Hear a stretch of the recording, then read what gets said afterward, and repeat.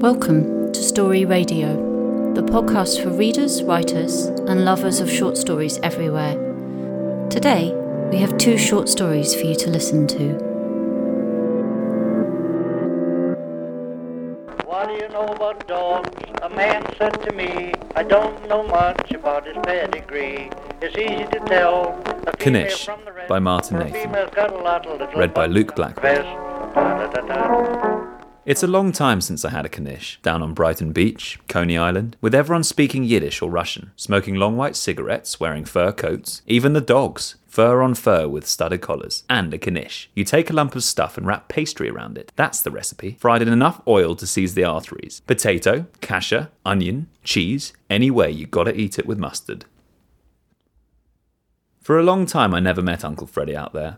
Just heard about how he ate nothing but Knish and horseradish, wore an Astrakhan coat all weathers, like an old Hasid.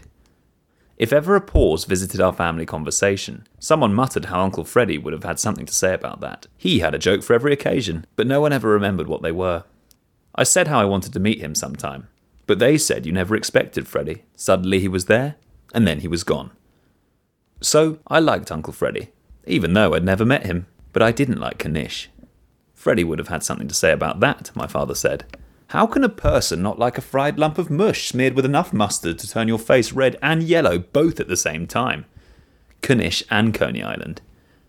They said how Freddy loved Coney Island, even though the place was always changing with Jews, Russians and Uzbeks coming and going, and each lot previous would not be seen dead with the newcomers. What even is a Coney? Some kind of rabbit, my father said, when he got my mother a rabbit fur coat. A coat made of rabbit? My mother held it up in disgust. My whole life has been a disappointment. Our family was half in New York and half in London, and I spent most summer holidays there. I'd been there 2 weeks and I was bored of relatives and I wish I had money for the funfair. I had my father's camera and I was taking photos of people, boardwalk. Always careful, because some people don't want their picture taken, especially on Brighton Beach. I'd focus on a menu board, or churning ice blue slush and shift sideways as I clicked the shutter, like it was an accident and I'd lost my balance. I saw this old guy walking past with a nose pumped up red, with burst blood vessels like a big ugly boil, pulling a dog with curled up back legs so he ploughed the sand. I had to photograph that nose, so I did my trick with the sideways shift. He caught me. "What's the idea, camera boy?" he said. "A face like this costs money. You want to photograph this face, you got to work for it." He knocked a stick deep in the sand and hooked the dog leash over it. He looked at me and crouched down to the dog. "See that boy?" he said to the dog. "You watch him. I'm going to Knish." The dog let out a mournful wail as the man joined the line at the Knish shop. "Hey, it's okay. He's coming back soon," I said, and the dog barked at kids with a frisbee, a unicyclist, a juggler, before settling down on the sand. I'd always wanted a dog. I'd point at them in the street. "What about that one? What about that?" "He who asks doesn't get," my mother always said. So I stopped asking and I still didn't get. I watched as the man left the shop with the Knish combination box. I knew the range. I'd photographed that board. Potato, onion, kasha, ground meat, cheese, blueberry, sour cherry. All the flavours, sized from cocktail to stop you eating for a week. He came by and I felt sad he was going to take the dog away. He dropped a Knish into the sand for the dog. "You watch my dog for me," he said. "I got business to attend to." And he went off down the boardwalk. At first the dog had snarled if I strayed within the circle of his leash, but now he sniffed the Knish and he lay on his back for me to stroke him. He had a lopsided head and patchy fur and he looked like the kind of dog no one wanted. I decided when the man returned I would tell him I wanted his dog. And if he gave him to me, he could have the watch my father had given me. A chronometer, with all the buttons to time events down to 1/10 of a second. "They used a watch like this on the moon landings." "What? They used it in space?" "No, but the people back on Earth wore them."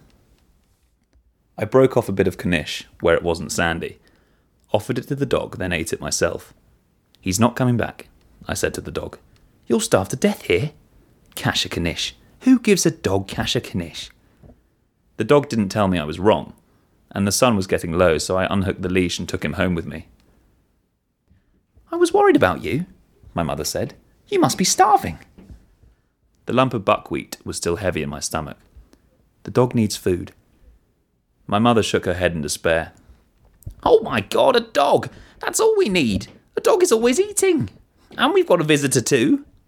The man stood in the kitchen doorway, eating a knish with a smear of mustard on his big red nose, still wearing in his coat. So that was Astrakhan. It's... My mother was lost for words. Hey, camera boy, he said. It's the Knish man. He mimed taking my photograph. A Knish for every occasion, he said, pointing at the combination box on the table as if it was the funniest thing in the world. He told us his stories, and he told them about my photography trick, and said he wanted a copy of the picture. Then he hauled the reluctant dog off down the road.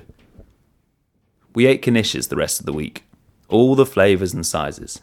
Our bellies heavy with stuff, and no one ever mentioned the dog.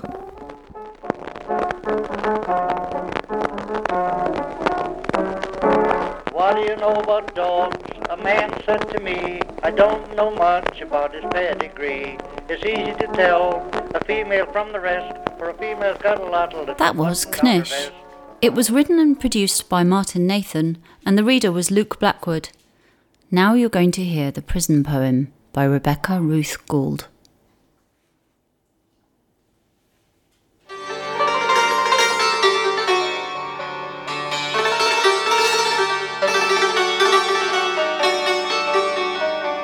One day, towards the beginning of the second millennium, a poem was born on a periphery of the Central Asian Ghaznavid Empire in a town called Lahore in what is now Pakistan.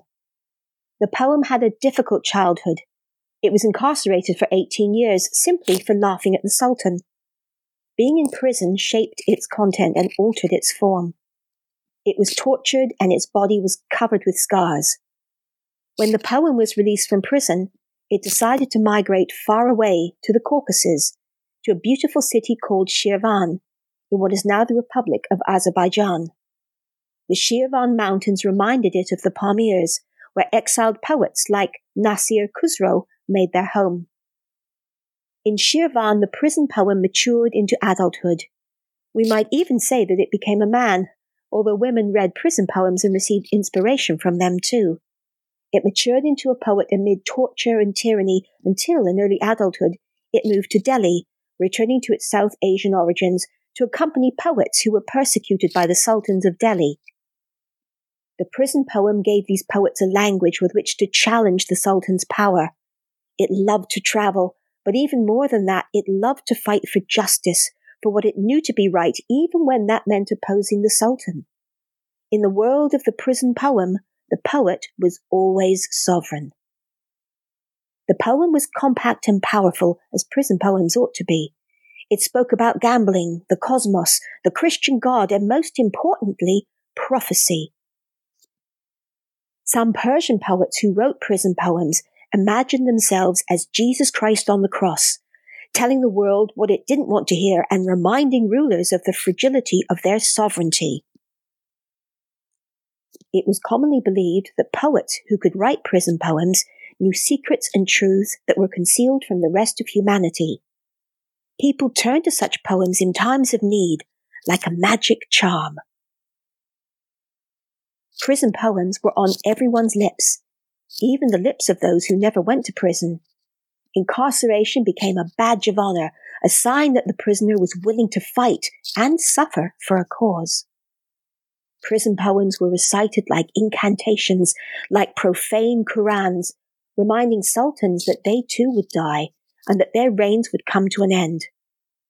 The sultans understood the message and they were afraid. They imprisoned as many poets as their prisons had rooms for. Some prison poems were so powerful that they persuaded the sultan to release the author. Any poet who could write such magic was a force to be reckoned with. Most prison poems, however, languished in obscurity, in manuscripts buried in forgotten libraries until they were eaten by worms and consumed by mildew.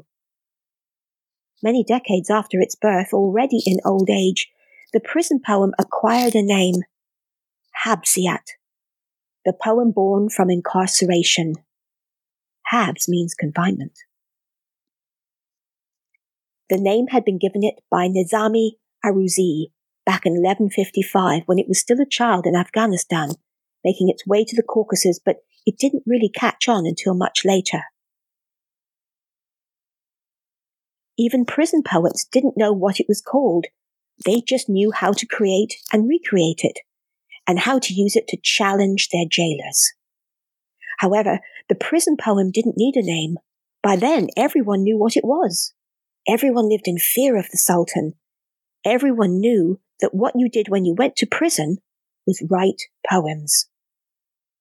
In the 20th century, the prison poem was born again in the Iranian heartland, the land of Hafez and Saadi. Under the shore, and then within the Islamic Republic, ancient prison poems were sung from prison cells, and new ones were composed, sometimes in prose. They were smuggled out on toilet paper.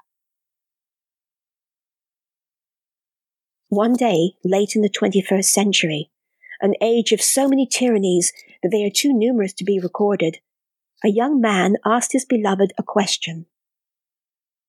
"If I go to prison, and if I write poems, will you publish them?" he asked her. "Will you make my prison poems known to the world?"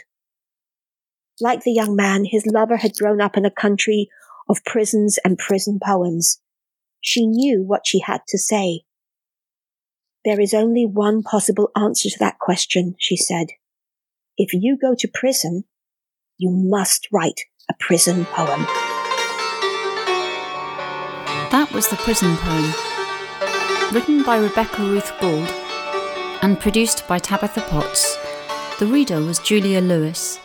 Thank you for listening to Story Radio, and if you enjoyed listening, don't forget to subscribe so you never miss an episode. Goodbye.